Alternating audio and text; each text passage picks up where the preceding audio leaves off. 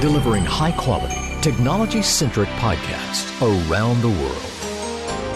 This is MunchTech.tv, taking a bite out of technology.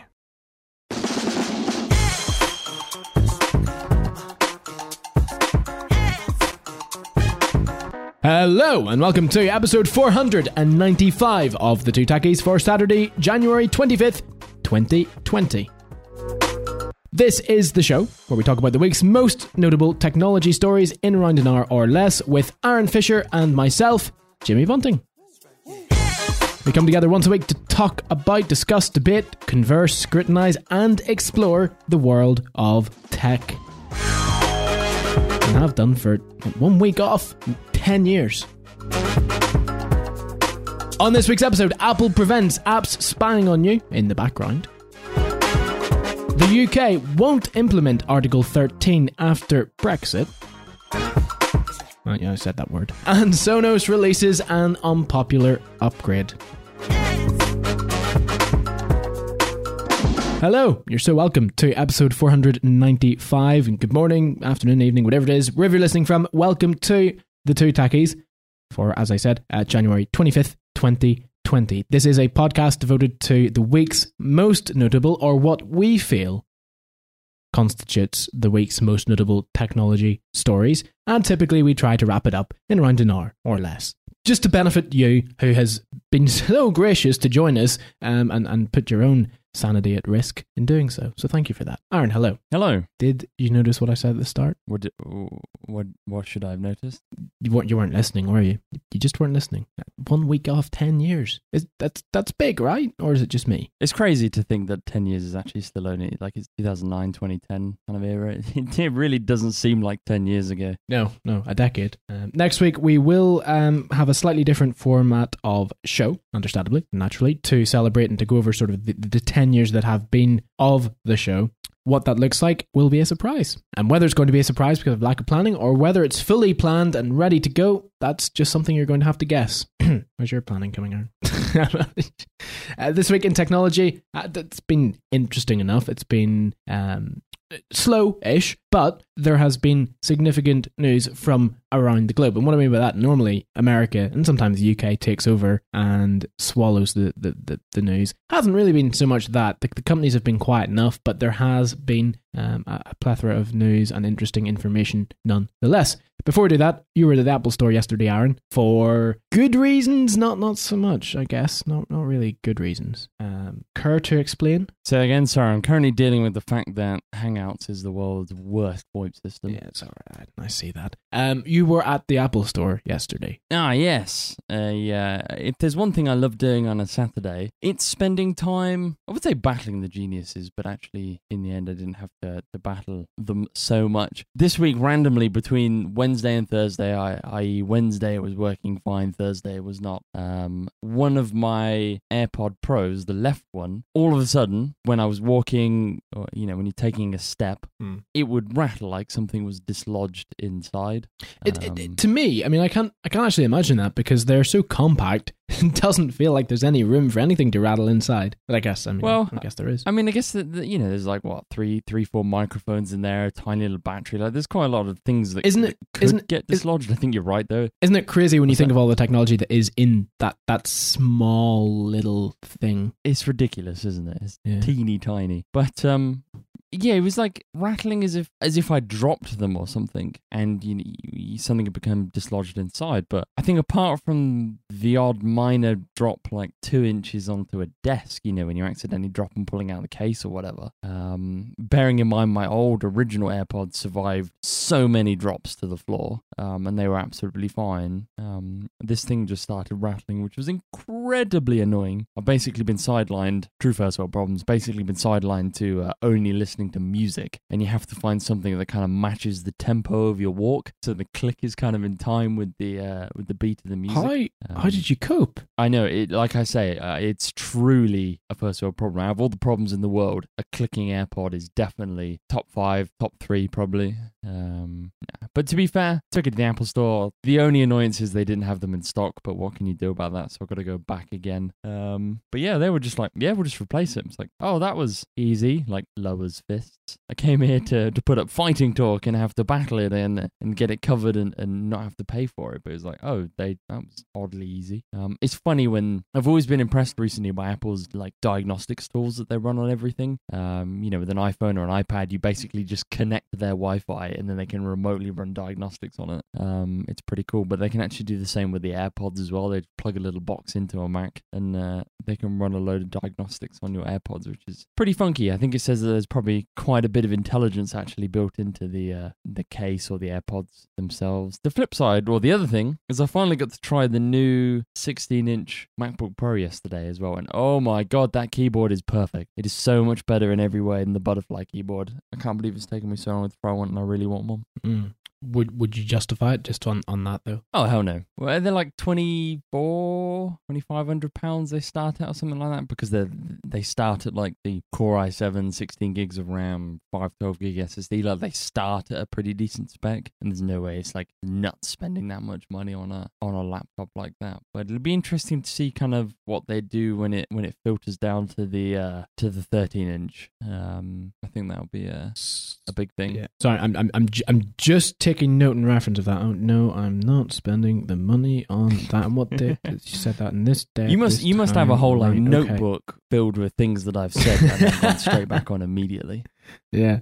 We'll see how long. Not buying lasts. An iPhone 11, not buying AirPods, not buying an Apple Watch. It's all worked out so well. I know. Yes, exactly.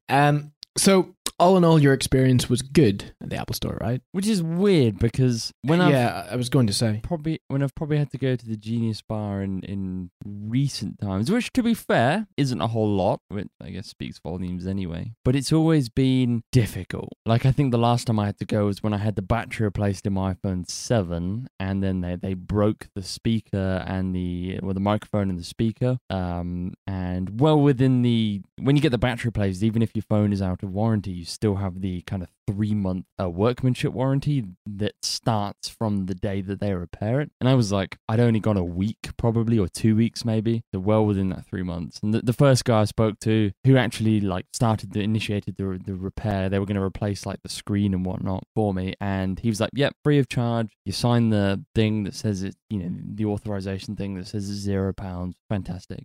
Come back 2 hours later, got a new screen, new speaker, new everything, all fixed. And the guy's like, so that's £179. Like, yeah, no, it's not. It's like, luckily, I mean, I'm sure I would have been able to fight anyway, but luckily I had my iPad on me. I connected to their Wi-Fi and I go, here's the email you sent me an hour ago with a copy of the authorization that says £0 on it. It's like, I'm not paying for something that you broke. It was working fine until you replaced the battery. Yeah. But it's just like, I mean, it was just a breakdown of communication there, and I'm sure, and they were still pretty okay about it. It was just weird. The second guy was just, when they try and turn it around like it's your fault somehow. You did take it into the Apple Store, Aaron. I mean, surely you understood that. It was just really kind of awkward. But a few times previous to that as well, I've just been like, I mean, you know how it is. You sometimes have to do an unnecessary amount of fighting, and it's like, me and you obviously don't go in with like, we don't deliberately break something and then try and get something for free. Apple probably have to deal with so many people every day that like the new iPhone comes out and all of a sudden everyone's previous generation iPhone breaks. It's like, oh, how convenient. Yeah. But it's like, I don't think me and you have ever gone in for any like nefarious reason or like even unjustified. A lot of the times it is within warranty, and it still feels like, or felt like, you had to battle them. And I know as an Apple customer, it is something we have to appreciate, the fact that we can actually go somewhere, can actually get something replaced and repaired in person, because I know for so many other companies it's like a completely different story. But yeah, a decent Apple Store experience for once. Store is busy as ever though, I'll tell you that. There's so many people. Just still that awkward thing when you check into the Genius Bar and it's like, just go stand anywhere in the vicinity of the shop and then we'll find you. It's like, oh right, okay. This is gonna go awkwardly stand by a counter and then get in everyone's way. Sounds about right. But yeah, on the whole, what we were saying about Apple and the whole Apple Store experience, I think for somewhat, and maybe it was just a bunch of isolated experiences and incidents, but I had certainly felt that that sort of bit off more than what they could chew. And by that I mean before, they were much more accommodating, and that sort of accommodation seemed to disappear for a while. But going off what I've heard, what I've experienced myself, it seems all right now. And again, we're going off a couple of stores here and a few isolated incidents and experiences from a few people. So, but on the whole, I think, definitely the Apple Store experience is still valid and still there, and they're still, doing what they've always done. And I think it points back to something which certainly is proving itself now, in that Apple is in perfectly safe hands under Tim Cook's reign. And we talked about when Tim Cook took over, when Jobs resigned before he sadly passed away. So many people were up in arms in 2012. Was it 2012, 2011, 2012? 11. So many people were up in arms and saying how Apple was doomed and ruined and wasn't going to really be the company it was and be around and yada, yada, yada. And that just wasn't true. I think it's important to see that Cook has done an amazing job. And not just him. It's not just one person. It's a full team behind him. And they have flourished in the last 5-10 years as well. And not to say that Jobs didn't, but they've continued that legacy. So it's good to see, and especially if you're a shareholder. Yeah. Not that we're speaking from experience or anything. Yeah. But I think one of the things we have to kind of remember at the Apple Store is the good experiences we have had in the past were probably coming from a time before, Apple exploded, basically. I remember going to the Apple Store in the really early days, and this is like pre-iPhone, very early iPhone, and like it just wasn't that busy, and you felt like you got the slightly better experience, whereas I think Apple just struggled slightly. Like the store just didn't really work when they had the explosion of popularity. Even in the physical sense, the way the store layout and the fact there was no queue and all that kind of Apple stores are a very, I don't want to say fluid experience, but there is no queue, like there's just lots of staff around and whatnot, and it didn't really scale all that well. And I think that's something that they struggled with slightly, and I think the experience suffered slightly, but they seem to be doing better. Absolutely. I'd be interested to see if you go to like in Milton Keynes where the Apple Store is, when you walk back to the car park, there's a massive Samsung store, like easily as big if not bigger than the Apple Store. There's no one in there yesterday, just the staff. It was really funny to see. I mean, it was towards the end of the day, but this is coming from the point when the Apple Store was rammed with customers at the same time of day. Samsung store, nobody in there but the staff. It would be interesting to see what kind of, if you do need like a Galaxy phone repairing, what would the experience be like? Let's try it. You don't want to change. God, do you remember those days when I decided that, I'm going to go Android. Yeah, my next phone's going to be Android. How well that worked out. I knew. I told you. You did. As we said at the start of the show, we're going to talk about this week background location tracking. It's down 68% after the launch of iOS 13, and that is because Apple have been more prominent and proactive in alerting users to that location tracking in the software. The UK have said they will not implement Article 13, the EU Article 13 copyright law, once the UK leaves the European Union. I'm sorry I said it. I mentioned Brexit on the show. Yes, we said it. And Sonos, they've updated some of their products, and the owners have reacted angrily to their announcements that they will no longer offer and issue software updates for older devices from May this year. Is that the right thing to do? Planned obsolescence? Or is it just them trying to keep the devices running as well as they can? We'll talk about that after the quick news. The Metropolitan Police has announced it will use live facial recognition cameras operationally for the first time on London streets. Cameras will be in use for 5 to 6 hours at a time, with bespoke lists of suspects wanted for serious and violent crimes drawn up each time. Police say the cameras identified 70% of suspects, but an independent review found much lower accuracy. Previously, a campaigner said it was a serious threat to civil liberties. Cameras will be clearly signposted, covering a small targeted area, and police officers will hand out leaflets about the facial recognition scanning, the Met has said. Amazon Music now has more than 55 million customers worldwide, according to a company press release. The announcement represents the first time Amazon has shared growth metrics for a streaming service, which is catching up on Apple's Music's last subscriber count of over 60 million last June. The figure is actually a tally of customers across several tiers that offers Amazon Music. Amazon Music Unlimited is the $9.99 a month plan that serves as a direct rival to Spotify and Apple Music. According to Amazon, subscription numbers on this tier grew by more than 50% last year alone. Home DNA testing company 23andMe is laying off 100 employees, which is around 14% of its workforce. The layoffs primarily affect the operations team, according to a CNBC report that was published on Thursday. The downsizing reflects a shrinking market for DNA kits. Illumina, which makes genetic sequencing technologies that counts 23andMe among its customers, reported that sales were down across the industry in an earnings call last summer. Genome sequencing company Veritas Genetics also nixed its US operation last year and laid off around 50 employees after struggling to raise capital. And finally, the next version of Safari will remove Adobe Flash support. You can see a glimpse of this move in Safari Technology Preview 99. Safari Technology Preview STP is a special version of Safari different from the one built into Apple's operating system. It's a separate app you can download to give developers an idea of what features are coming with the next web technologies. In STP 99, support for the legacy Adobe Flash technology has been dropped. Flash has been slowly dying since 2017 when Adobe announced it would stop supporting it by 2020.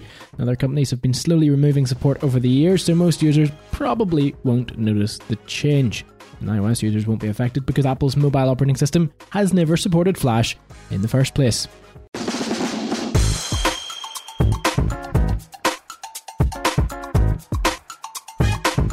So, facial recognition cameras. Yay or nay, Aaron? It's such an odd one. I fully am on the side of where the privacy campaign is coming from. It is potentially an invasion of privacy, I think. But on the flip side, and I don't know if this is a good thing or a bad thing, this is like one of the most CCTV'd countries in the world, and we've just sort of gotten used to it. Like, is facial recognition really that big of a next step? Obviously, it does offer some benefits. I think we kind of have to like take the tinfoil hats off sometimes and understand that the police aren't doing this just because they want a picture of you. Like, they are doing this for a reason and they want to catch criminals. That is the whole point of it. And we already know, I think in the past, certain large music artists or music groups have used facial recognition. I think Taylor Swift might have done at her concert. I think for like to avoid like stalkers or whatever it was. But you know, it has already been used in certain private venue situations. To which effect, I don't know. I don't know if it would be classed as successful or not. But yeah, I think as a country that obviously we're so deeply ingrained and we're just kind of used to the fact that everywhere is covered in CCTV, which has proved beneficial. You see, essentially, not when any crime happens, but when a lot of crime happens within a city or within a town, police are normally able to release some kind of CCTV footage. Now, we have to remember all CCTV cameras in this country seem to be from about 1855 and are about 4 pixels by 3 pixels and in black and white.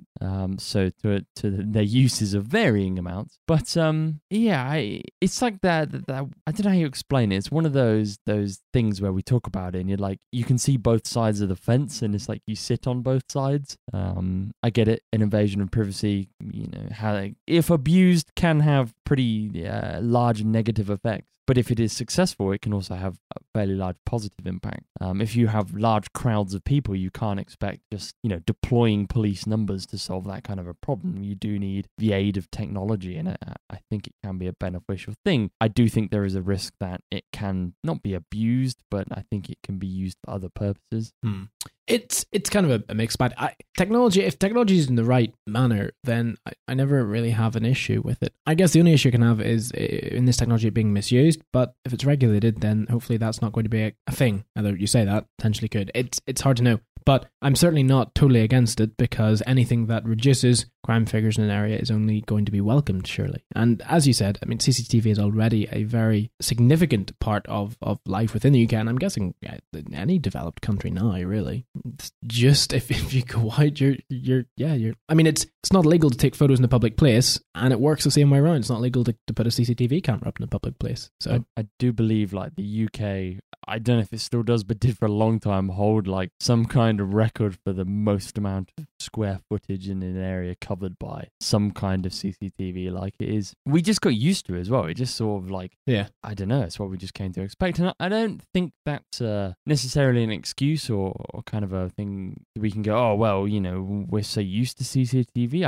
I think it is obviously a fact, but whether it's a good fact is a whole nother question. I don't think we should just accept it because that's how it is. is. But I have seen many a time, if you follow lots of British police accounts on Twitter, you do see that things like CCTV and I think facial recognition used in like private venues and whatnot has been effective in the past. And I never want to be one of those. It's like, oh, if you've got nothing to hide, you've got nothing to worry about. But sometimes it is just that fact. It's, so much of the country or business premises, basically any shop you walk into, any street in any major city or town you go through, you are being looked at by a camera and being recorded. It's if you have nothing to hide, then you in theory have nothing to worry about. That is, if everything is done by the book and above board, which we've seen so many times how these things get into the wrong hands, they're not secured very well. Like there's a plethora of things that can happen, and if they can happen, they usually will happen.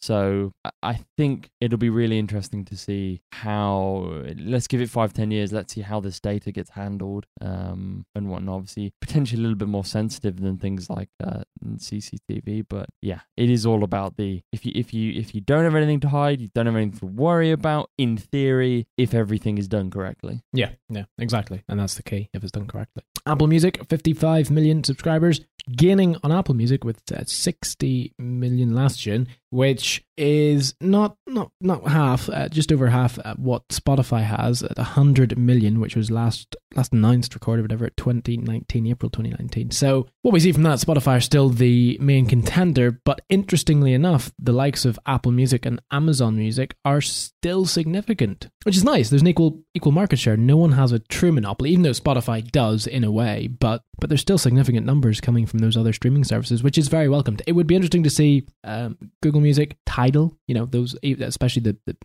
other ones which offer lossless, and that would be interesting. 10 subscribers. I mean, I don't know anyone who has Tidal, do you? No, I would just always remember the guy in the music shop trying to sell it to us, which was hilarious. I think I have actually been looking at slightly higher fidelity playback on my Mac recently, and I have a bunch of CDs just because most of the music I listen to comes from the era when you could only buy it on CDs. Mm-hmm. And do you also want to admit to the ladies and gentlemen listening what you were going to buy this day 2 weeks ago while we were in England? Oh, well, you were listening, but yes, I need all Blink-182 albums on vinyl, and it must happen. I just appreciated my bank balance at the time, because weirdly vinyl is like sporadic in price. Like a latest album can be, let's say, £20, and then an album from 15 years ago can easily be 35. It's a confusing world out there. But I ripped a load of, I deleted most of my old music library on iTunes, and I re-ripped a bunch of CDs I have onto my Mac just to kind of play around with listening to playback. And I'm only playing through normal desktop speakers, like nothing, no fancy super high quality hi-fi setup or anything. So I would have been very surprised if I could have heard any kind of difference. But lo and behold, I think I've got Spotify set to like extreme playback or whatever the high quality playback is if you're a premium member. And I played the same song, bearing in mind the songs came out in about 2003, 2004, so kind of pre-all streaming and kind of the not very early, but the early iTunes store and whatnot, so early digital purchasing. And safe to say, I couldn't notice a difference at all between, I think I ripped the CDs in iTunes. You can rip an Apple lossless, which means the files are quite big, but you do get kind of pretty much as close to possible as the CD as you can. I think Spotify is like, I think it's still MP3 at 320k maybe in their extreme setting, which isn't very extreme. But yeah, it's really hard for anyone who doesn't have some kind of like super wizard headphones or super high fidelity hi-fi, like not being on one of these streaming platforms. Like it's so hard to justify it. It's crazy. We've said it so many times. It's crazy how much music we've both discovered. Like, oh yeah, it's easy to find new genres you like, new artists you like, new songs you like. Like when we were, let's say, living in that iTunes world where you had to buy everything, I appreciate the fact that the artist potentially got more money out of you. Yeah. But on the flip side, there are so many artists that I would never have heard of, would never listen to, wouldn't give any money to, had it not been for any of these streaming services. I mean, in our case, specifically Spotify, but we'll discover so much music now when you create a playlist, when you listen to an album or an artist or whatever, Spotify does that thing. I think Apple Music might do. I don't know if Amazon Music does. But they basically just carry on playing songs that are similar to the ones you listen to, and it's a great way of discovering new artists and new music. And when we did live in the iTunes world, you had to be like, you had to buy a song or buy an album. You had to be so sure that you wanted that, and like there was quite a high barrier. Whereas now it's so easy to just go around and listen to songs, discover what you like, and rediscover stuff, and discover new stuff. Like I think it's fantastic what these streaming services are doing. Maybe that comes at the expense of some audio quality, and I still think streaming services can do a lot better at giving back to the artist. We still see that it's very common for big name artists, probably less so over the past couple of years, but I think you look at the likes of Adele. I think she kept obviously any album she releases is going to be pretty big in the world. I think she kept her latest album off of streaming for like a month or two, like almost like an exclusive period to kind of maximize money, because as soon as it goes on streaming, your monetary income is going to go down massively. I think also it's important to mention, you said about discovery of other artists and other music, because given previously before streaming, you had to be very sure that you wanted to listen to that song or that album in order to buy it, and that's true. And some artists have been negatively affected by this, in that, and I'm talking about the very mainstream ones, which would have 100% had album sales regardless of streaming or not.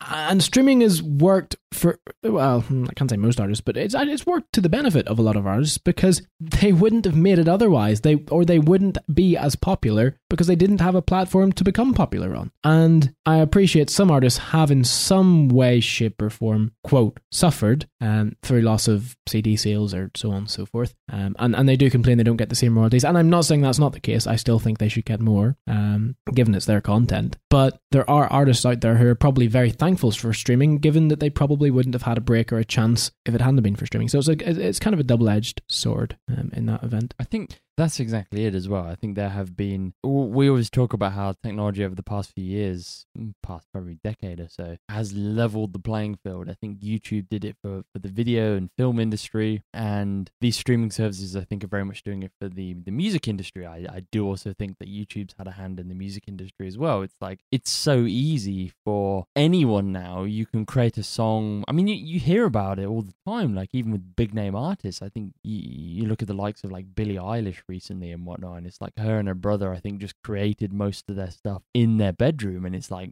gone on to be an absolutely massive artist. And I think one of the wonderful things about technology and about specifically it being so accessible to anyone is you don't need to be signed with a big label. You don't need to pay for lots of expensive studio time and whatnot. It is a lot easier. Obviously, it is still, I think, quality still rises to the top. It's not like, obviously, it changes that fact, but you don't have to have, like I say, you don't have to be signed or have a big studio budget or whatever. Anyone can do it. Anyone with a MacBook can or even a PC can create music now, and you've got a streaming service or YouTube that you can just upload basically for free, especially YouTube, and be discovered. There are so many artists in the past decade or two that's how they got their start. Massive big name artists that are now signed. It's like it's one of the things I think I can speak for both of us that we absolutely love about technology is the fact that it really does, like, it takes the hierarchy out of the world slightly, doesn't it? It levels the playing field in so many different industries. 100%. 23andMe, a DNA testing company, laying off 100 employees, which is never good. 40% of its workforce, not quite a fifth, but not a million miles off it. I guess, I mean, something that I didn't realize was as popular as what it might have been.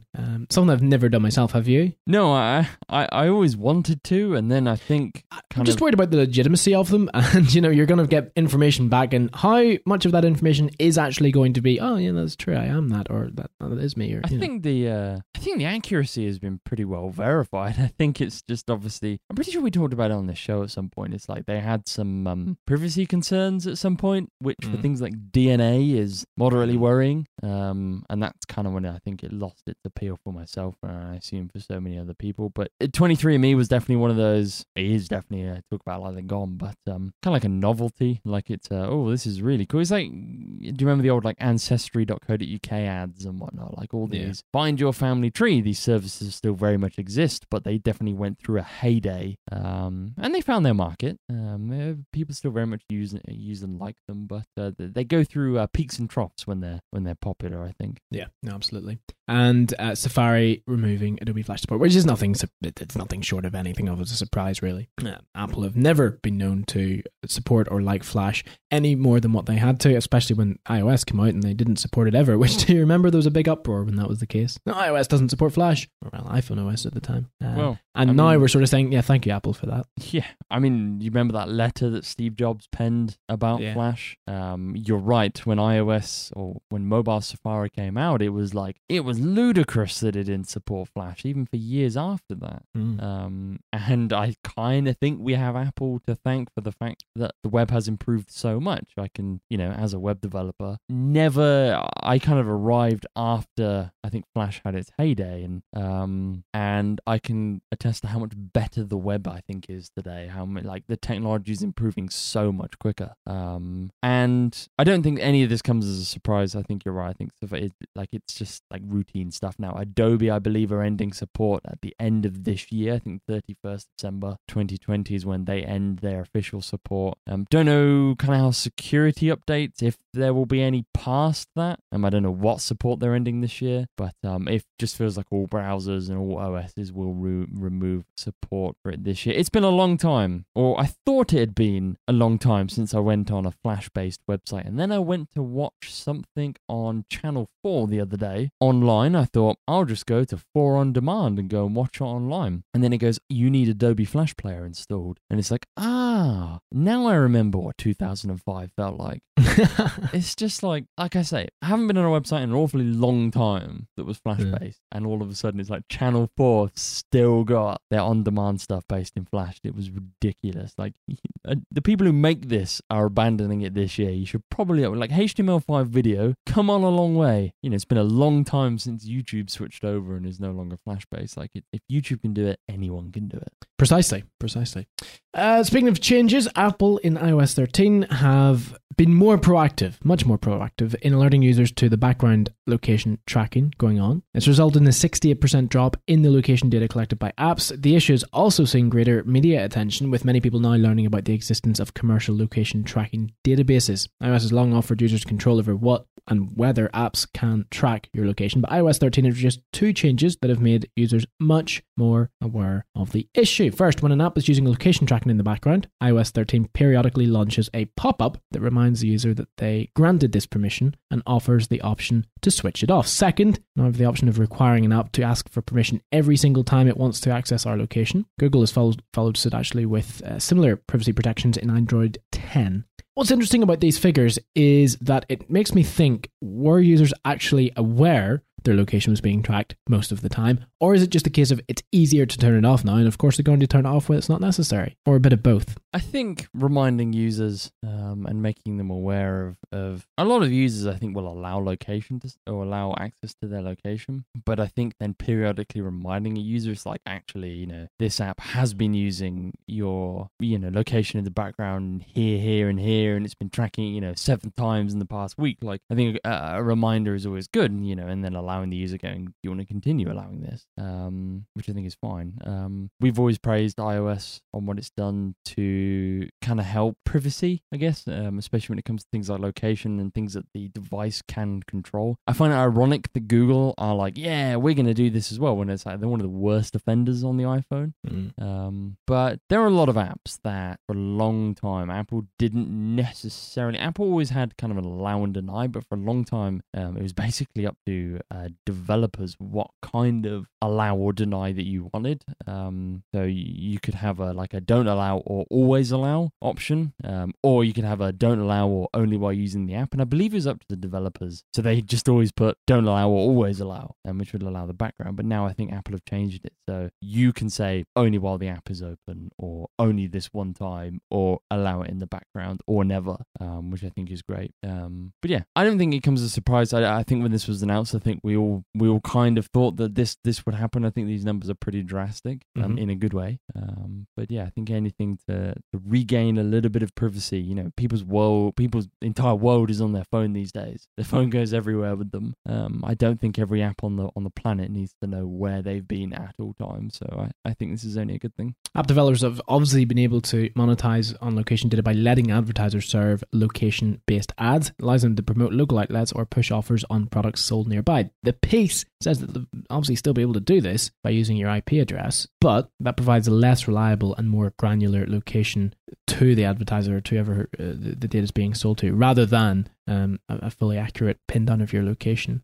The increasing number of VPN services being used as well protects against sort of man-in-the-middle attacks from these hotspots. But this is only a good thing in my eyes, because the location data, it doesn't really serve a purpose for the user in any way, unless they actually want to proactively use it. When they're not wanting to use it, all it does is drain the battery, send location data, which is data which they don't probably want to send to advertisers they don't want to advertise to. So all Apple have done is do them a favor. Potentially not so much the app developers, though. For you, is this something that overly concerns, or? No concerns whatsoever. This is a good thing. I don't think there's anything wrong with this. Yeah. There's not much more to say. It is a fact, it is a figure. It's clear that being more proactive around the matter has resulted in a significant drop. Nearly, 68%, nearly 70%. So that's not to be shied away from. Speaking of privacy, speaking of copyright, speaking of laws, the UK will not implement the EU's Article 13 copyright law when it comes to Brexit. Universities and Science Minister Chris Skidmore has said the UK will not implement the EU copyright directive after the country leaves the EU.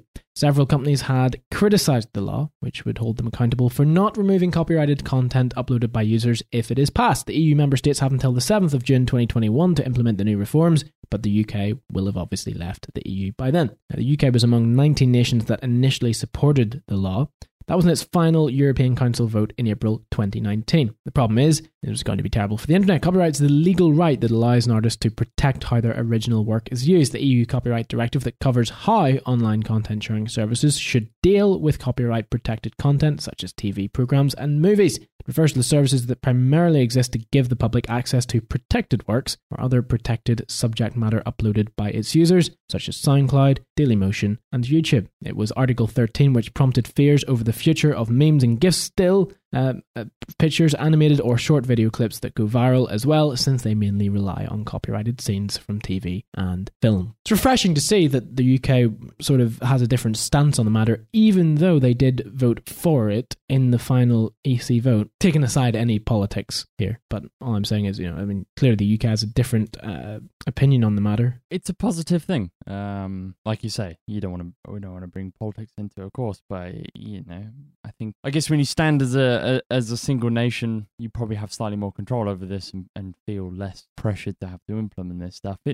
We've talked about over the years. I think the UK have had some questionable decisions when it comes to technology laws. Just go look back at the Digital Economy Bill. The EU have obviously had some questionable ones as well. Article 11 and 13 being two of them. Don't know what the state... I can never remember the difference between the two. Don't know what the state of Article 11 is within the UK at the moment. This specifically just covers 13.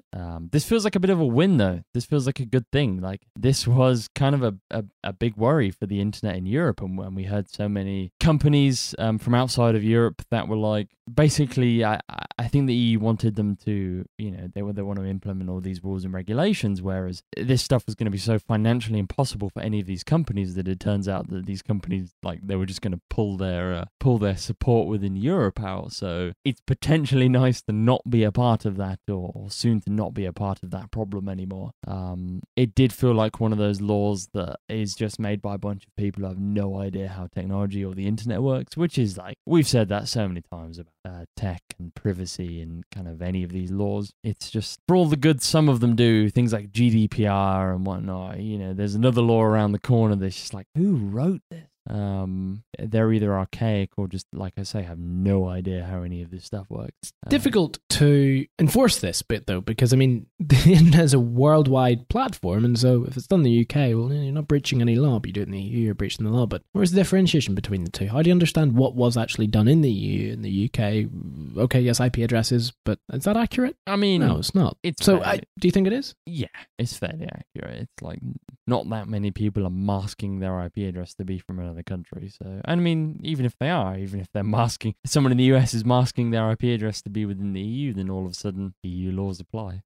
I think it's harder to enforce than that. I'm not saying that you shouldn't comply with the law. I'm just saying I think it's harder to enforce. This hasn't been a popular law with anyone. I mean, Boris Johnson criticised it, saying that it was terrible for the internet, quote unquote. Google campaigned fiercely against the changes, arguing they would harm Europe's creative and digital industries and change the web as we know it. YouTube boss Susan Wojcicki also warned that users in the EU could be cut off from the video platform. Kathy Berry, professional support lawyer at Linklaters, welcomed the government's stance in the law, claiming it will allow the UK to agree to a more tech-friendly copyright provision in free trade deals with other countries. I think that's probably a big part of it as well. Obviously, you said about how the UK was one of the countries that originally supported it, so it's not like it's something we've always been against and now we just have an easy way out. We were very much for it, and all of a sudden I think we have an easy way out. I think it's that the kind of the last point you said there is not having it makes creating trade deals easier, which is not the world's best reason, I think, to get rid of something. Obviously great for us as a consumer, but I think we do have to see potentially why we're abandoning it, because it makes something slightly more or something more important easier. Yeah, Tess agrees too, by the sounds of things. My dog is a big advocate for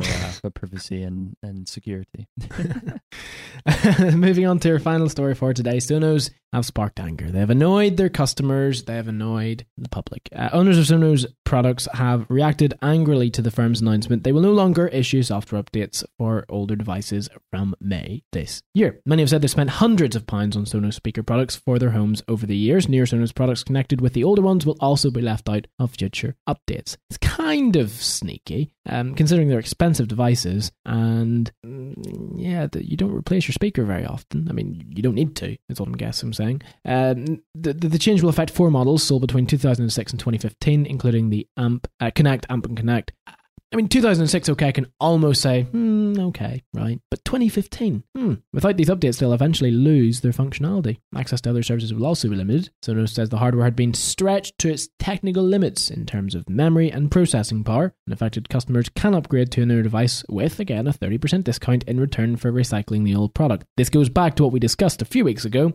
Recycling your old product isn't actually recycling it, it's bricking it. Honestly, I have so many thoughts on this. As a Sonos owner, it's so annoying to read this type of stuff. Because the products are amazing and the sound quality is superb. Fantastic, yeah. That's one of the great things. It's like, I think I tweeted out during the week, it's like, for God's sake. It's like, it's just, Sonos just making it impossible. Like, they've, on top of the e-cycling thing recently, it's like, it's so tough to want to kind of invest in that platform. I was reading people who have like thousands, if not tens of thousands of dollars or pounds worth invested in the Sonos system over the past, 2 decades or so, because their stuff does unfortunately add up quickly, but when you spread it over that amount of time, it doesn't seem that bad. And now Sonos are basically going, and we're going to drop support. See ya. And it's not just like dropping support. I think I was also reading Sonos are also making it so if you have an older Sonos device that isn't supported on the same network as a newer device that is supported, it could potentially nix getting updates for the newer device as well. So it kind of like dumbs down its functionality to the oldest device, which would be super annoying. But you're right, you hit the nail on the head. Speakers, the technology doesn't change.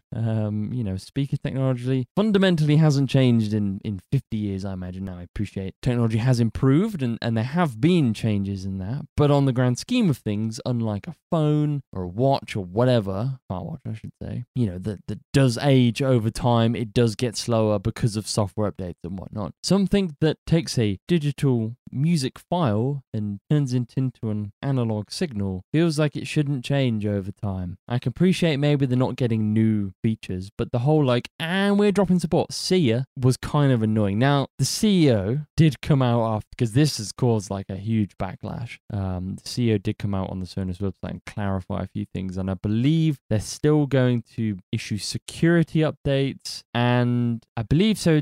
Take, for example, let's say the old device has Spotify running on it. If Spotify all of a sudden change their API and it stops working, I believe Sonos will fix that as well, but I think it just won't get new features. Someone put together a kind of interesting graph that shows the amount of RAM and storage on each Sonos device over the years, and it has exponentially increased over the past few years, mostly due to the fact that they've added voice assistants in on all of the recent ones, something that requires a bit more oomph, a bit more processing power, and a bit more RAM.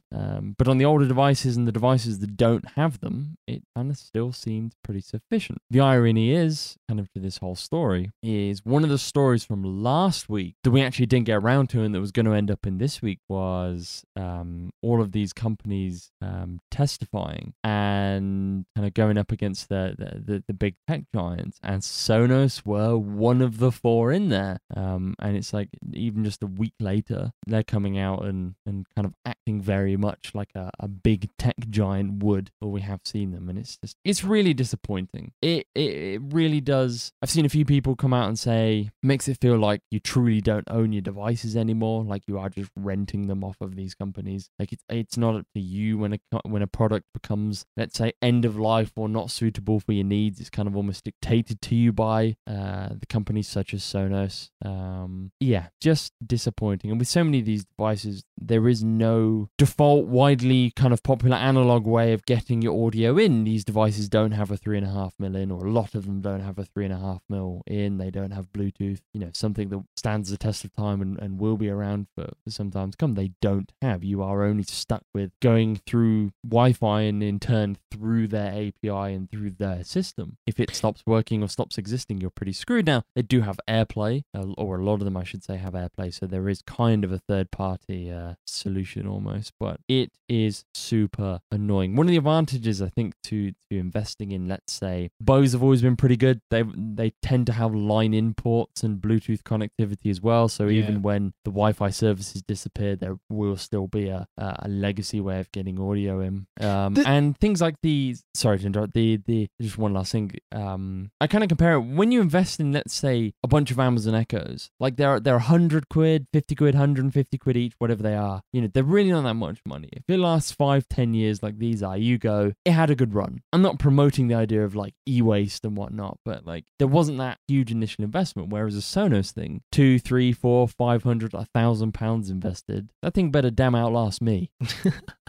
The cynical side of me here says that Sonos have manipulated this situation. They've manipulated the product for limited functionality for a limited amount of time to benefit themselves. They have tried to monopolize their own products to benefit themselves and to put a planned obsolescence sort of tag on them. Whereas, as you say, Bose, you can connect to Bluetooth, 3.5mm jacks, you can pretty much use it for as long as you want. Whereas with Sonos, they decide, because everything is digital and built in, and it's pretty Apple-like, isn't it? You can't do anything with it. And something tells me someone somewhere will hack this device to integrate a 3.5mm port, surely. Oh, I think that was one of the things that came out this week. It's the open source community will just step up and create some firmware or something that we can run on these devices to keep them, Wi-Fi is a standard. As long as you can connect to it, I'm sure there will be some way of getting audio to it. Obviously, one of the big things about Sonos is kind of that unique Sonos sound, which I imagine is all done in software. But as soon as it's